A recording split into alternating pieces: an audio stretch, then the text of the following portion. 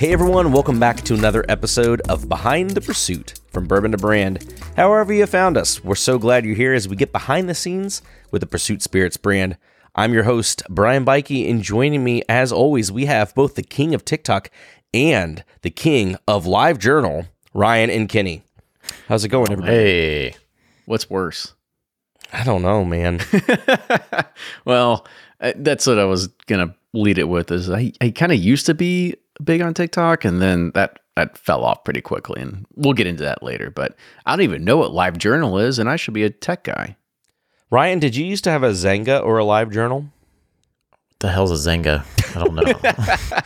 Or a LiveJournal. Is this like a MySpace page sort of thing? Well, I couldn't tell you what became, which came first, the chicken or the egg, but they were just like they were just paid, they were blog. They're like a journal, a digital journal where you would, do journal-y shit. Was that kind of like blogger.com? Like when that became Blogspot or whatever? I was on both of them prior to Blogspot. Blogspot, was that by WordPress, or are WordPress and Blogspot two separate things? No, I think they were two different things. I mean, WordPress came out of nowhere, but that became more along a CMS. And that's what, it isn't amazing that something that became as a blogging platform is now running, I think 75% of all websites around the world now? Yeah. Wow, that's amazing. And it's like free, isn't it? WordPress? Yeah. It's all open source. Like open source. I think that guy's name is like Matt Mullenix or Mullenwegger or something. I don't know. He was on a podcast. He's a fascinating character. Yeah, no, there's bourbon. We should get him on this podcast. Yeah, hopefully. He's a Scotch drinker.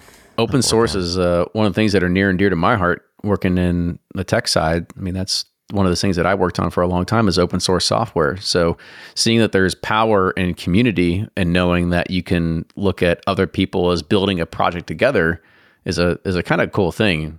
I wonder if it would ever work for bourbon one day. Probably not. Does Zynga still exist? Dissolved. Really diving into this one. All right, I'll think about my subject anymore. I'm just thinking I think Buffalo Trace was probably the best example, because they did the CYPB, where they took a bunch of data to go make a bunch of bourbon, but that isn't necessarily people going and actually making bourbon together, such as what it would be with open source software, where everybody's committing code and everybody's on the same mission, but there's also a uniform body that is governing everything that goes into it as well. Yeah, I'd actually be curious if CYPB was your perfect weller. Please leave us a message. I'd be really curious to hear. I've not met a single person who's actually tried it and then been like, you know what? That was what I was missing. Yeah, I was just doing the live stream for the raffle, and somebody won that, and I was like, craft your perfect bourbon, where they took a lot of results and maybe made the perfect bourbon. Well, they did what they thought they wanted to do all along. Because I was like, I thought the same thing. I was like, I didn't think it was as good as the regular Weller, but whatever. What do I know? We were talking before the show, and we were talking about content creation. And in regards to brands like this one, other brands that we see, and then just content creators, we were kind of curious about content and its funnel for sales. And this is, kind of namely from a brand's perspective, as we've been kind of either leaning into stuff for Pursuit Spirits or just kind of seeing what's popular and what really drives things. And I think these are always going to work within, as you hear a lot of people talk about, algorithms of the specific platforms that are popular right now. But yeah, even a little bit of what Kenny just briefly mentioned about TikTok. Let's kind of start there, and then we'll kind of get into this whole topic as a whole of what we're going to get into with content as the funnel for sales. We'll start back a little bit, because TikTok kind of came to me a little bit. I think it was a pandemic thing, right? Because I think that's when everybody kind of found TikTok. But for me, I looked at that as a way to kind of figure out, well, what's next for what we want to try to do? Because I felt like I missed the boat on Instagram. When we started Bourbon Pursuit, I put a lot of emphasis on Twitter, because I thought Twitter was, at that time, the end all be all of where we needed to be. That's our people. That's where everything's happening. But for the most part, that's happened in the tech world, but not necessarily inside of bourbon world. There's a lot of things that are happening inside of Facebook. Facebook, as we have talked about time and time again, is a good place to find your people, because this is typically the demographic of where people are congregating. This is where bourbon secondary groups were formed. This is where bourbon clubs are built.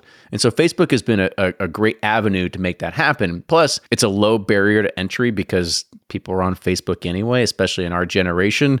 A lot of us got on Facebook when you only could get on when there was a .edu email address. And so for a lot of us, we've been kind of Facebook native. I think that's the way it's been.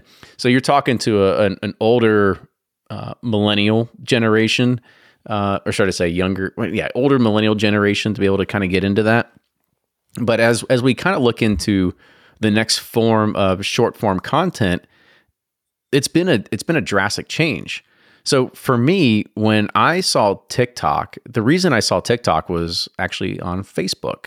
It was, I just said, before the pandemic, you're sitting there scrolling through and you got TikTok ads. I'm like, what is this? There's like a clown or like there's somebody dancing or whatever. And I'm like, I don't know, but let's download this thing and figure what it's all about, because I missed the boat on Instagram. I felt, because right now we're sitting at like, for Bourbon Pursuit, 60 some odd thousand followers on Instagram.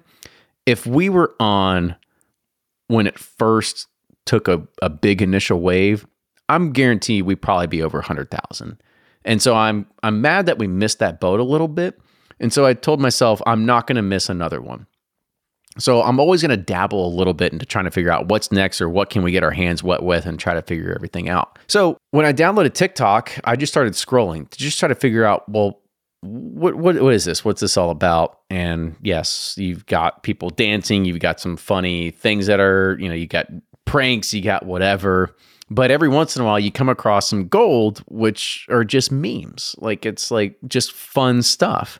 And that's when I realized, oh, well, I can translate into these memes as like bourbon related stuff. And that's kind of how it all started. So I'm not going to say that I was the first one to get on starting bourbon TikTok, but I was definitely one of the initial people that were there and trying to, and this is like the pre-pandemic area, trying to make sure this happens, is trying to just look at trends that are happening and try to adapt into bourbon. And there were some fun ones that were out there, but it didn't really take off until one viral video. And it wasn't even one that I did on purpose. It was one that we did as a sponsored post. And it was that damn melted ice cube that all of a sudden took off. And it must have just because, it's a very satisfying thing to watch. But when it did take off, if you've never gone viral on any platform before, you have never seen notifications go off on your phone. Because if you get a notification for anything, wait until, 100,000 go off within the span of a few hours, and you have no idea what's happening. So you end up going to bed, you open up the next morning, and all of a sudden your video has 50,000 views, then it has 150,000 views, then it has 500,000 views, then it has 1 million views. And now that video is up to, I think, like almost 12 or 15 million views. So it's just one of those things that it really took off. And that really what kind of took Bourbon Pursuit's TikTok into the 190,000 followers that it has now. I tried to keep up with it as best as I can and try to just put more content out there, but it's tough. And I think, Brian, you can probably lay some color on this as well. And I know, Ryan, you've tried too. Instagram feels easy. Instagram feels easy because you can take a picture and you can post it there, you can post it to Facebook. But you want to do video, and you do really good video, or you want to do something that's even like maybe a 10-second video that has some sort of captivating content, it's actually very hard. I mean, you could spend 2 to 4 hours just trying to figure out how to build that 10 to 15 second clip. And so that's been one of the things that's been difficult to grasp going into this next phase, is that I haven't been able to spend as much time on TikTok as I've wanted to, because there's other parts of the business and other things that I need to do that take away more of my time. But I do try to spend some time on Saturday night, Sunday mornings and stuff like that, scrolling through and see if there's anything fun that I can go and coalesce into something bourbon related. But I want to say that ship has sailed. The amount of engagement that I get off of it is minimal compared to what I used to. But it just goes to show you that you do have to stay engaged with your audience to be able to make sure that you continue to build that fan base that's out there too. Yeah, real quick, I want to ask on that topic too, just because it pertains a little bit to the main point of the topic. When you saw that viral hit there on TikTok, was there any conversion that you saw with listens to the podcast? Or is it just something that stayed enclosed in the TikTok kind of system in that kind of realm? There was a little bit. It wasn't insane. So the cool thing is that what we've been able to do is switch a lot of our, if everybody knows that you have one link that you can use in your profiles that go to all your links that go to it. And some people use like TinyLink and some people use a few different things. We use beacons, beacons.ai. I got caught into one of them a few years ago. And so with beacons.ai is they're able, you can customize everything. And the cool thing about it is it's very speedy, very responsive, very fast service on how you pull up a profile on somebody. But you also get to see all the links they click on, how long they stay on it. You get a lot of good data just on how long they stay on your profile. So being able to look at that, I could see, especially on day one, is that people were clicking on our link to figure out exactly who we are and what we do. And so it's very important to know when you're creating those links how succinct that you need to be on telling your story or telling exactly where people need to go to find you very, very quickly. And so that was able to see exactly, okay, well, how many conversions were there to Spotify? How many conversions were there to Apple? How many conversions were there to our Patreon? How many conversions to whatever? And so we could take some of that data and work with it, but I'm not going to say that lightning doesn't strike twice. So we need to continually stay on top of that just to make sure that in case something does come out where it does get a little bit of a viral factor to it, we have to continually just sit there and, I don't know, nurture it, making sure that we make sure the links are going either to the right places. We're making sure that it's aligned in the same exact way. It's like anything else that we want to do when we're trying to figure out how do we create a crafted experience for somebody. You want to make sure that they are guided to the right position. And so the same exact thing goes with just simple link placement. Yeah, but I'm curious how much Elijah Craig barrel proof sales went up after that video. I screw. You know what the crazy thing is that in that video, I say this is what I think it was like an $800 or like a $900 ice ball press looks like. And it is, for anybody that doesn't know, it is a pure piece of copper and it's copper induction. And that thing is probably, Ryan, you've held it before, 20 pounds? Oh, at least. Easy 20 pounds. You don't want to drop it on your foot. That's for sure. No, that'll break a digit. So what this will do, it really forms it into a ball just off of induction. And everybody that commented were like, oh, you're going to use a $30 bottle for an $800 ball of ice? I'm like, it's Elijah Craig barrel proof. It's like a $70 bottle, right? Completely different. That was wild. Yeah, it's fascinating. Like you talk about, guiding people to links and this and that with alcohol and like translating like, content or social media exposure and this and that. It's so difficult to track and like see if it's like actually, you have an online retailer, which is cool, but not a lot of your audience is in shipping states. And so you can't necessarily direct them to a click now or buy now or this or that. And I think it's changing with, Reserve Bar and this and that and Drizzly and whatnot. But it's hard to like, I guess, gauge, and maybe you can say there's things out there that can, but how do you track the data that says like, okay, this is definitely like getting people when they go into the store to like recognize the bottle, pull it off the shelves and this and that. It's because they're having to go to a store location that may or may not have you. And, it's like, can you make sure or know that this is like a good use of your time? Well, so I think what you're bringing up is one of the things that's interesting about our market or our category and how this typically works. Because, yeah, like you said, a lot of times in this particular situation, you're building a funnel. you're getting attention and you're continuing to drive people through this funnel in order to get conversions, to get sales, whatever it is that you're trying to drive them to.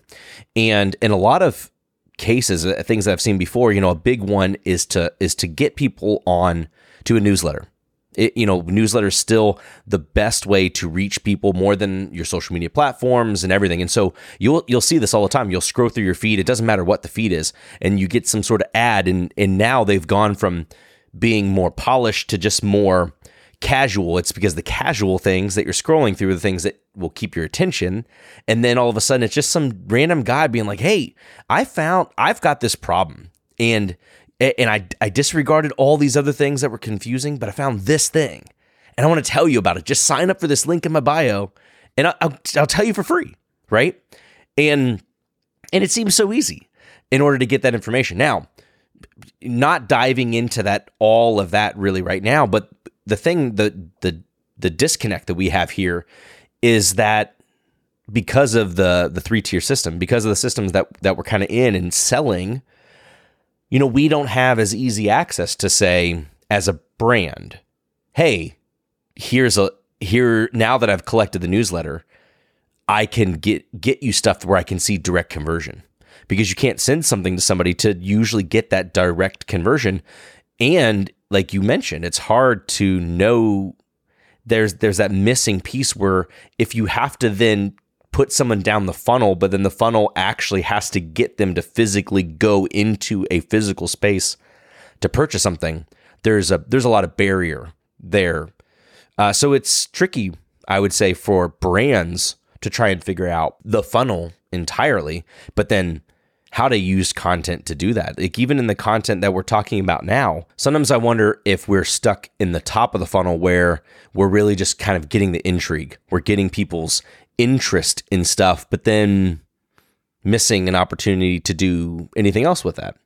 And it makes you wonder sometimes, like, does that even if it's engaging to people, and even if you might get some comments from people, which is kind of continuing again to move them through the funnel, are they still engaging with the brand over time, or are we just kind of adding to this noise cycle of continual cluttery content? So there's kind of a lot there, but some things to think about from what you were just mentioning. Yeah, because a company like Bird Dogs or something, or a clothing or apparel, it's like, okay, you can have this cool ad or funny ad, and then it's like, shop now, buy now, this and that. But that appeals to a greater audience as well. Yeah, totally. But then, like I've noticed, like within bourbon social media or whatever, the people that are engaging, I guess, with the brands are a lot of the same people. It's like there are a lot of similar. It's like a small, 100,000 person circle, and they're all kind of engaging similarly with each brand. Because if you're following like a bourbon brand, it seems like you're very like kind of more niche. I don't know. 100,000 might be generous too.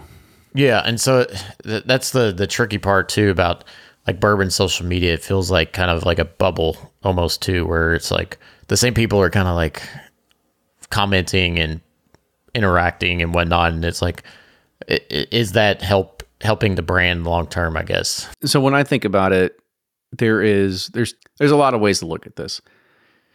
Yes, I understand what you're saying, Ryan, and I see it and I feel it too, because it does look like it's the same players and same actors on everybody's social media forum, on the same feeds, and maybe it's a sense of FOMO.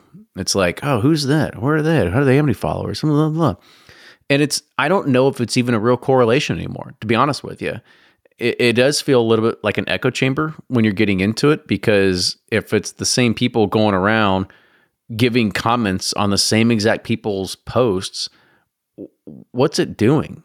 And that's what I think I'm trying to struggle to see as well. Now, to kind of take your other point of this is like, you still have to do it. Like there's no way there's no way you can't not do it. Like on the off chance that there is the other, we'll say for lack of a better term, there's 10, not even that. We'll say there's 3,000 people in the inner circle that are just the influencers, the whatever, and they all comment on each other. It's the same people you always see all the time. Now, that we could look at as like, well, that's 10% of maybe whatever is getting published. Because how many people do you scroll through, or how many people do you follow that you don't comment on, that you don't like, but you sit there and you look at their content anyway? And I think that's all the time. I never comment.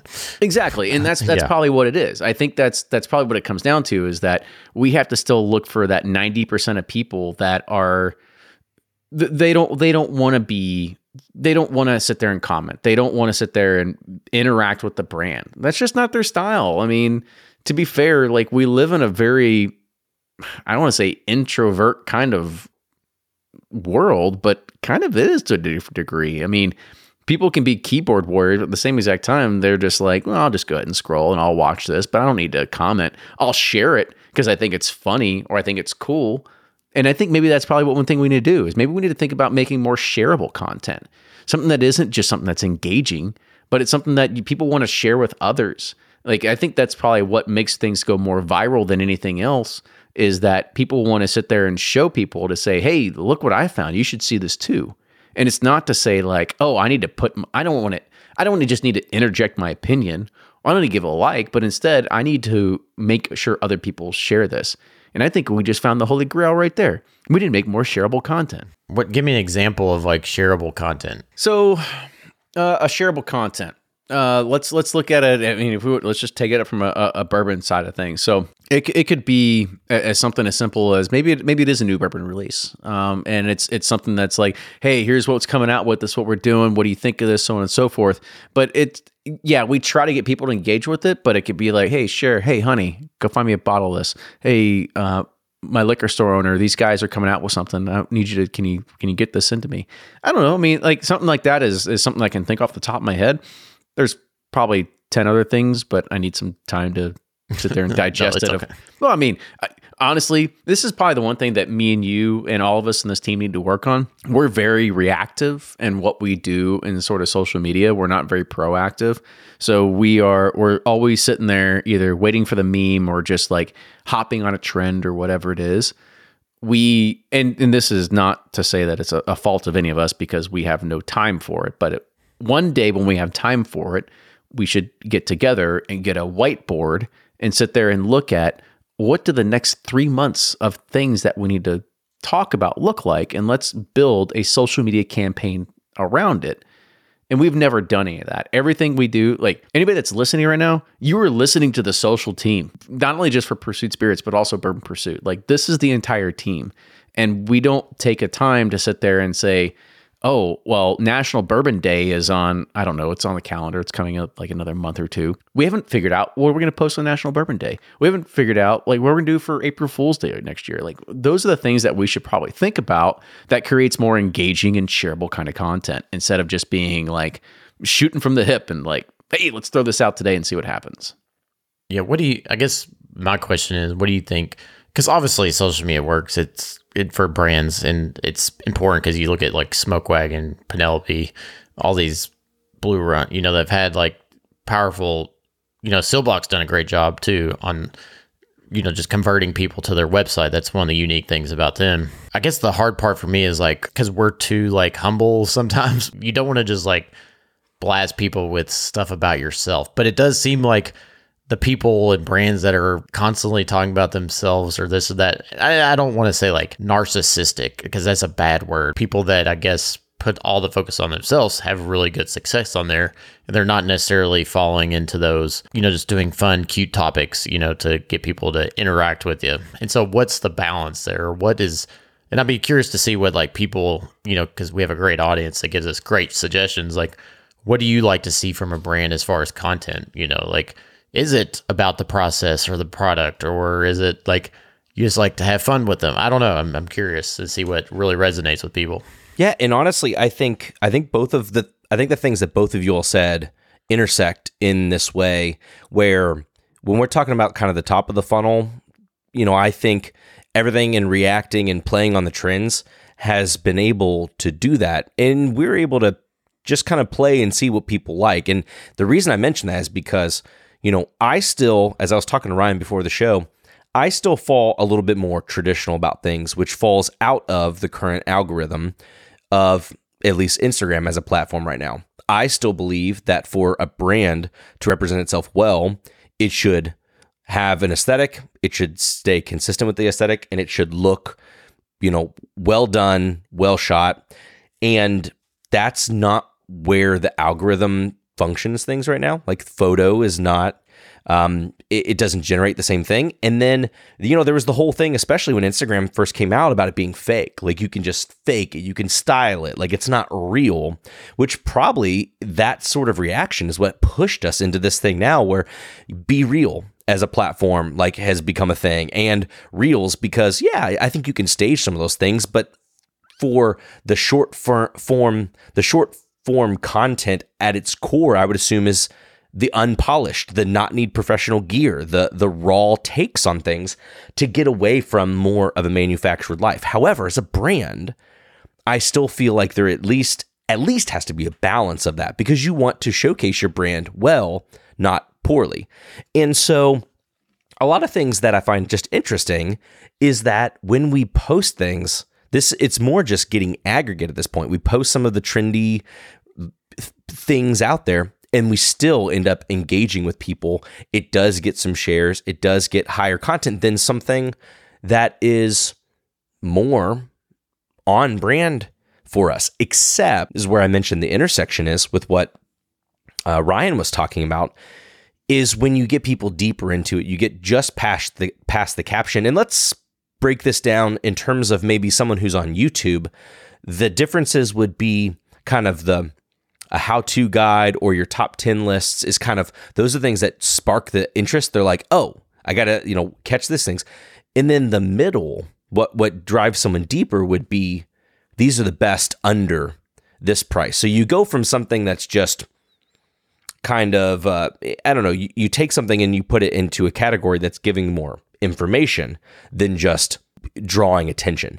And the way that I see that could work for the brand, something that you all and I have talked about over the last couple of months that makes things a little difficult, at least as we kind of three are in different places a lot, is that we really need the two of you all on, or like behind on the front of that camera a lot more than we get you all on there, but not just in pictures. It would be, explaining what you're doing when you're tasting through new oak collection trials, or when you're in the life of, and all the things that you all would go through for Pursuit Spirits, or a tasting leading up to a tasting in a day, anything like that, because I think it's going to get past that initial capture of information, which we've kind of been playing with, and we can continue to form that. And it starts to then have people, like you said, Ryan, with Smoke Wagon. I think the reason people are following Smoke Wagon is because they know there's a certain cadence where he's going to talk about whatever the most recent batch is, and they want to hear what that's going to be like. They want to get a review. They want to get a rundown to see if that's something that they're going to want to buy. And similarly, I think that if you all have content where you all are just talking about the process, it's going to help build rapport with you all, build rapport with the brand, and it helps establish just trust with you all as a brand. There's more connection there, thus maybe more likely to continue to go down the funnel, however that shapes itself. Yeah, I don't disagree with that at all. I mean, transparency is in our DNA between Ryan and I. I think that's probably what we've talked about all the time, is that we're transparent to a fault. And we have probably done I don't want to say we've done a poor job of doing it, but we can always do a better job of making sure that we are in front of audiences more often, be able to talk about it. I know Ryan has done a few different lives where he tried to talk about his blending process and everything. He's tried to do like that as well. But it's a hard thing to keep on top of. And I think that hopefully people can give us a little bit of empathy and understand that, this is still not our daily lives. We still have day jobs and families and everything like that in between. If whiskey was our full-time job and we could hang out at the warehouse all day, taste whiskey samples, and, just talk about all the bad things that also go on, we'd be more than happy to share everything that goes on. I think I think that's the thing that makes us fun and makes us, I don't want to say relatable, but we want to make sure that and this is why we have the podcast. We want to share an insider experience of what happens between building a bourbon brand. And these are all things we're thinking of. But if we were able to go full time with it, then yes, we would have more time to be able to sit there and do funny TikToks or Reels or just build content in general. But instead, I'm sitting there answering emails at least 9 hours a day and then dealing with spreadsheets another 9 hours a day. And I know Ryan's got a lot of things going up his alley too. So it's just one of those things that hopefully we can find that balance one day. And we're trying to be able to push more towards that way. And Brian, you've done a good job of making sure that you take what little content we do have of us together and trying to piece it into something that we can share, because I do appreciate being able to at least put something out there. And I think that's one of the things that we try to do with, at least in our brand, is that we're serious, but we're not that serious. And that's what I want to make sure that we get across with this, is that for Pursuit Spirits, like, you all know us, you listen to podcasts, like, we're humorous. Like, we try to find the funny in everything. And if you try to take the funny out of it and it just becomes just too rigid or whatever it is for talking about whiskey, like, that's just not us. And so we want to make sure that we continue that sort of candor and make sure that people are they find that something that they were attracted to at the same exact time as well. I just find it hard, I guess, me personally, to like the things that you've done a great job with, Brian, highlighting us, but that's like 1% of the day. That's like the highlight reel, I guess. And it's not like, how real do people want to get? Because it can get very like boring, and I find it interesting, but does somebody want to sit there and watch me like last night I poured, I made 20 different samples for Oak Collection, just messing around with different flavors. And I'm not even tasting them. I'm just making up the samples just to put into a bottle so that I can taste them in 2 to 3 weeks to see if they're worth a damn or not, And does somebody want to see that? Maybe. I don't know. To me, I'm like, why the hell would they want to watch me pour whiskey into a bottle and make samples? But I don't know. Maybe that's something that resonates with people. Yeah, and I think it depends. I think they do. I think they do. I think it depends too on like what that format looks like, if you're interacting with them or not. I think a lot of times, at least, a couple years back, those were kind of all the rage, especially people who would regularly chime in at the same times. Then it's like, oh, I know that at this time they're going live, Ryan's tasting through samples, and I can ask questions about how things are going. And it's, not all that different than when they tune into an episode of this podcast. They just get another little peek behind the scenes at what's going on. But the other thing, Brian, that you're able to do that we can't is basically camera angles and lighting. You've got a knack with that we don't. And so even if I have the newest damn iPhone, I still can't get the right angle that makes it look great, or the lighting that makes it look great. And there is something to be said about that. There is a video production quality that is very hard to hit that you can just do with a regular phone. Yeah, when Brian was talking about crappy, grainy, organic photos, that's me right all over it. Like, I was at Hotel Distill this weekend. They had it was such a cool room with cool glass. I had brought some bottles, and then there's a magazine ad with us in there, and I'm like, how can I make this look cool? And every time it looked like I looked and felt like a douchebag. So I don't know. Yeah, full transparency. There's nothing that makes me more bummed is when our text thread goes off and it's one of the two of you all somewhere where I'm just like, Jesus, if I could just capture it instead of them. I know, that's what would make this. My wife so was like, much. we just need Brian to follow us. And I was like, all right. I see it in the moment. I'm like, they're 25 minutes away. I can't get out of what I'm getting into. And if I could direct. And now the one thing that we got successful was the reaction to that steak video.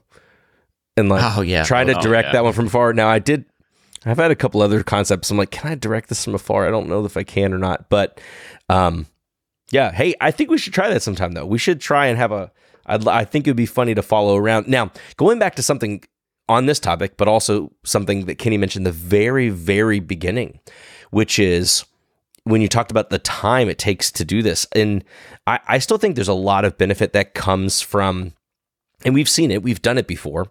If you were to capture a lot of video of one particular thing, bottling day, for example, or maybe tasting things in the lab, or an event that we're doing, the Oak Collection release, anything like that. What's so neat about the short form content right now is you don't necessarily have to sacrifice long form content or, nice production content. And just because of the format that Reels or YouTube Shorts or anything that is right now, you actually can get a lot of those pieces from long form content. So there's ways, depending on the media forms that you use, if you're on a YouTube platform or something like that you can use both and that's pretty beneficial. But one thing, kind of before we end up tying things up tonight too, that I wanted to ask, are you all actually seeing, do you think, more influencers or content creators who have this type of thing down, or do you actually see brands that you see doing this sort of thing well? Because I wonder if there's just a thing where people who are in the category of content creators or influencers, however you want to look at it, there's something about them.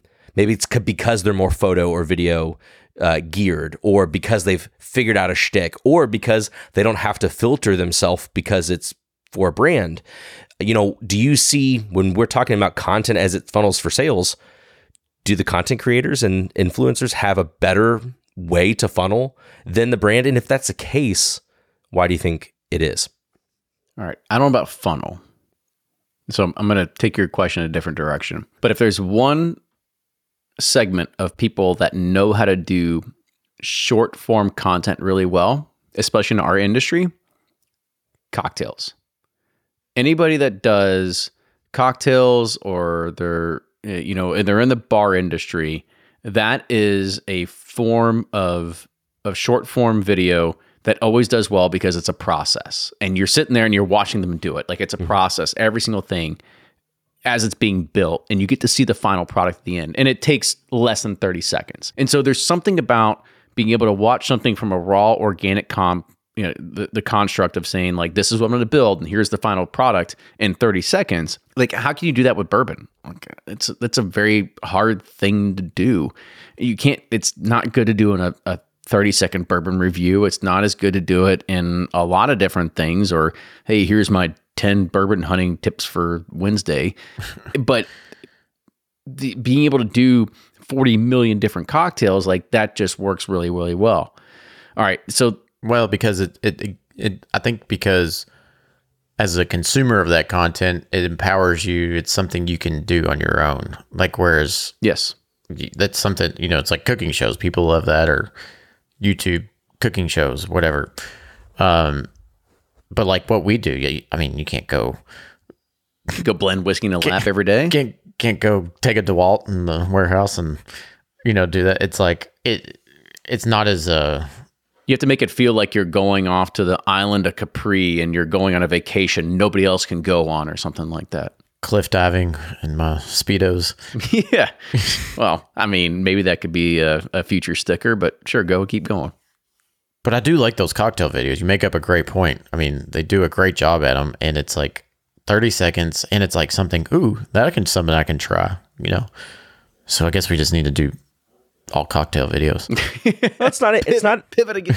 It's not even about cocktail videos, even though we have talked about cocktails. I think it's something about taking steps. It's step by step, and putting all those steps in the shortest form, because you see it with somebody building a deck. You see it with somebody cleaning a house from dirty to clean, or those are just satisfying things, though. Yeah. See something just become dirty and clean. Especially the ones where they detail cars that are really dirty. I love watching those. But I think too, that's why the influencers and reviewers have so much more traction than a brand does at promoting their own stuff, is that they do it with a blind tasting, or they're comparing this or that and this, and it's like something a consumer can be like, oh, well, I can get that bottle and do the same thing myself, and see if I align with this influencer or not, or I can do this with my whiskey group, or this or that.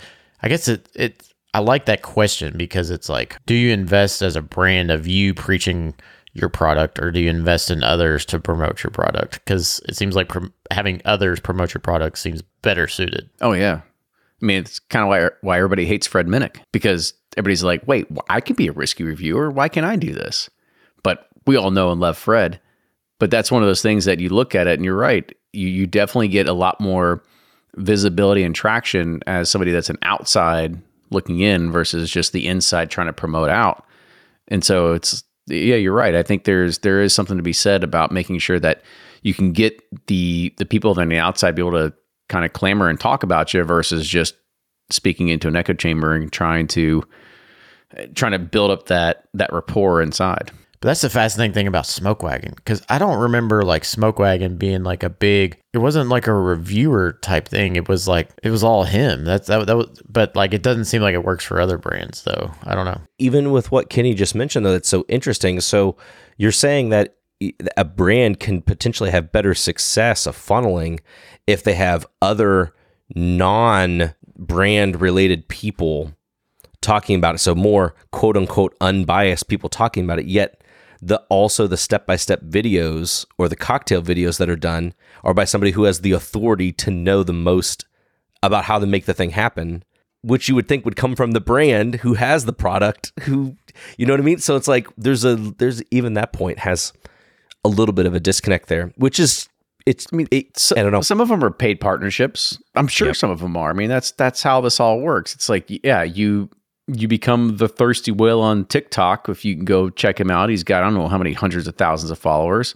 He's a great personality. And yeah, he charges a boatload of money for a brand to go, and he'll talk about you. He won't even talk about your whiskey for 10 seconds. He'll go, and I'm making my boxcar today with Jameson.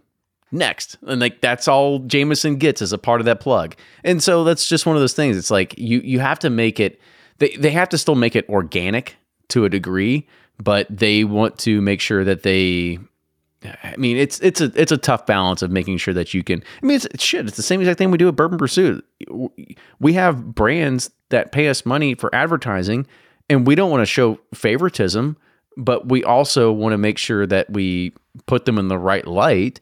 So it's a constant balance of making sure that you're not losing your credibility or your integrity to your audience, but making sure that you're able to also satisfy your customer, which is your brand at the end of the day too.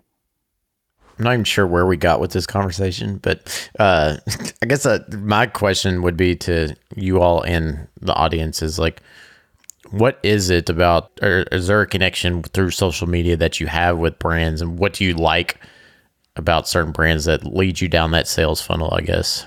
Or us, or just Bourbon Pursuit. What is it? Because you're right. I mean, Maker's Mark has probably had one of the best billboard advertisements and magazine advertisements for what? How long? 15 years plus? Oh, longer than that. 30 years. And so it's like, how does that translate into a digital world? And so I'd love to be able to know exactly how do people, grasp onto that too. Because with the 3-tier, it's fascinating because you're on social media, but then when you go to a store, you're bombarded with a whole different message of things because you have all the big players like advertising, box case sales, and point of sale stuff everywhere. That's not necessarily like who's like popular on the influencer side necessarily. How do you make the social world translate to the physical space of the liquor store? Yeah, you leave on a really interesting note, and this would be a good time, I think, to kind of pass it off to anyone to interact with us. I think what you're asking is, from some of the previous last couple of episodes that we had talked about, and we're talking about cost of bottles, we're talking about what people are comfortable spending and how quality relates to that, yada, yada, yada. We're not even talking about that. We're talking about content. We're talking about driving hype or getting attention of people, gaining retention, keeping retention of people, and it's funnel to sales, yet none of that necessarily has anything to do with product location, availability, or the price of it. So at some point in time, there has to be a merging of that says, yes, content is driving this, and even if it stays top of mind with somebody, how is it going to also inform them to make a purchasing decision when all those other factors we've talked about in other episodes are still hurdles in order to get there? Yep. And I don't have an answer to it. Yeah, I had this exact thought when I was in Georgia doing ride along with distributors. It's like you can be, in the digital world, you can be quote unquote successful there, but I don't know if it necessarily translates into the physical store, because it still seems like the old school way is working there versus the new school way. No, I wish I had a better closing thought, but yeah, you're right. This is something that I think we can go back and probably touch on again in a future episode, just because we can see what it looks like from a celebrity standpoint. I mean, celebrities might have that digital world too, and I don't know if it also translates into sales at the register unless they're there signing bottles. And that's the same exact thing. It's like we can sit there and you can build up, 150, 350, 500,000 followers on Instagram or TikTok or whatever it is. And you'll get some people that'll go out there, maybe buy it, but it doesn't necessarily translate into bottle sales at the end of the day. I think you have to, I think 500,000 is enough. I think you need like millions. I'm talking like 10 to 20 million followers until it finally translates to bottle sales off the shelf. I'll put that as a data point down there. That's the thing, when you're on that Instagram or you're in TikTok and it's fresh in mind right there, when the ads and this and that are there, it's easy to buy. But when you drop the phone down and you walk into the store and walk around, what are you bombarded with? All the other stuff that's not on social media. So it's everything that's in front of you, bottle placement, display ads, point of sale, staff members, this and that. So it's like you're leaving the digital world getting promoted here, but as soon as you enter that physical world, it's totally different. With that, all the social media ads just got cut. Just got cut in twice. Yeah. Man, yet again, guys, another really interesting thinker of an episode, Content and Funnel to Sales. We'd love to hear from you all. Podcast at pursuitspirits.com. Let us know some of your thoughts along this episode of things that you've been thinking about. How is it that you interact with brands, and what is it that you're looking for when following them? Now, to you, is it just kind of an echo chamber? Is it something that's disconnected from what you might purchase in a store? Does content affect your decision of buying entirely, or is it just because you're in the world of whiskey? We'd love to hear. Podcast at pursuitspirits.com. Thanks again, you guys, for your time, and thank you all, as always, for tuning in to another episode of Behind the Pursuit. Until next time, we'll see you all later. Doodles.